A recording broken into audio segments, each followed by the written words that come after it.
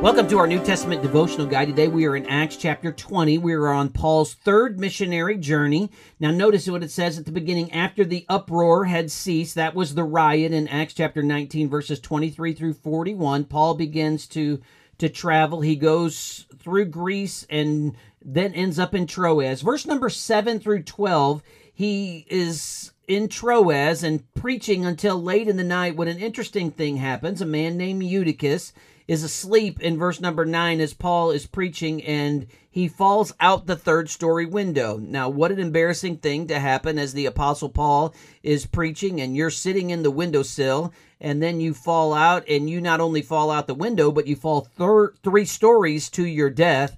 Paul goes down and brings him back to life. And as Paul brings him back to life, I have to wonder, what did it look like when Eutychus went back up those stairs, back into the room where he had just fallen out the window? I picture this as a walk of shame. Paul then in verse 13 through 16 is on his way to Miletus. He passes by Ephesus because he's trying to get back to Jerusalem.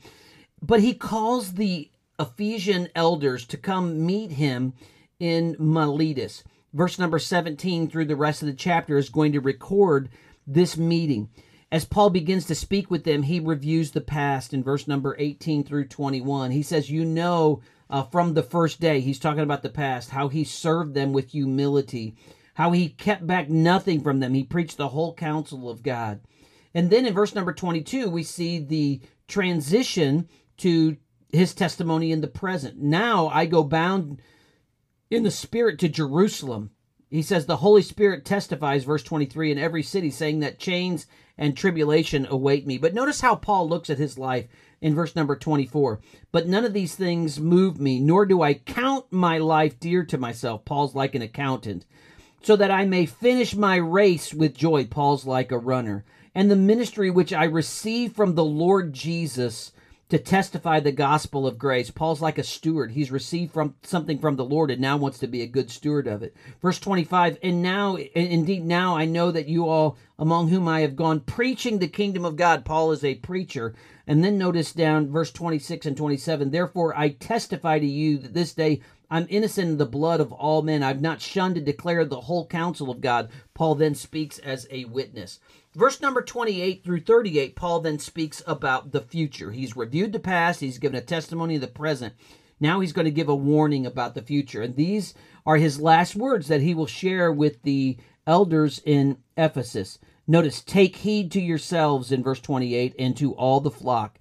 It's a word of warning. Wolves are coming. They need to hold to the word, verse number 32. I commend you to God and to the word of his grace, which is able to build you up. Then Paul in verse 33 and following says, look, you need to follow my example. I've not coveted anyone. You know that I have worked hard. I've been laboring.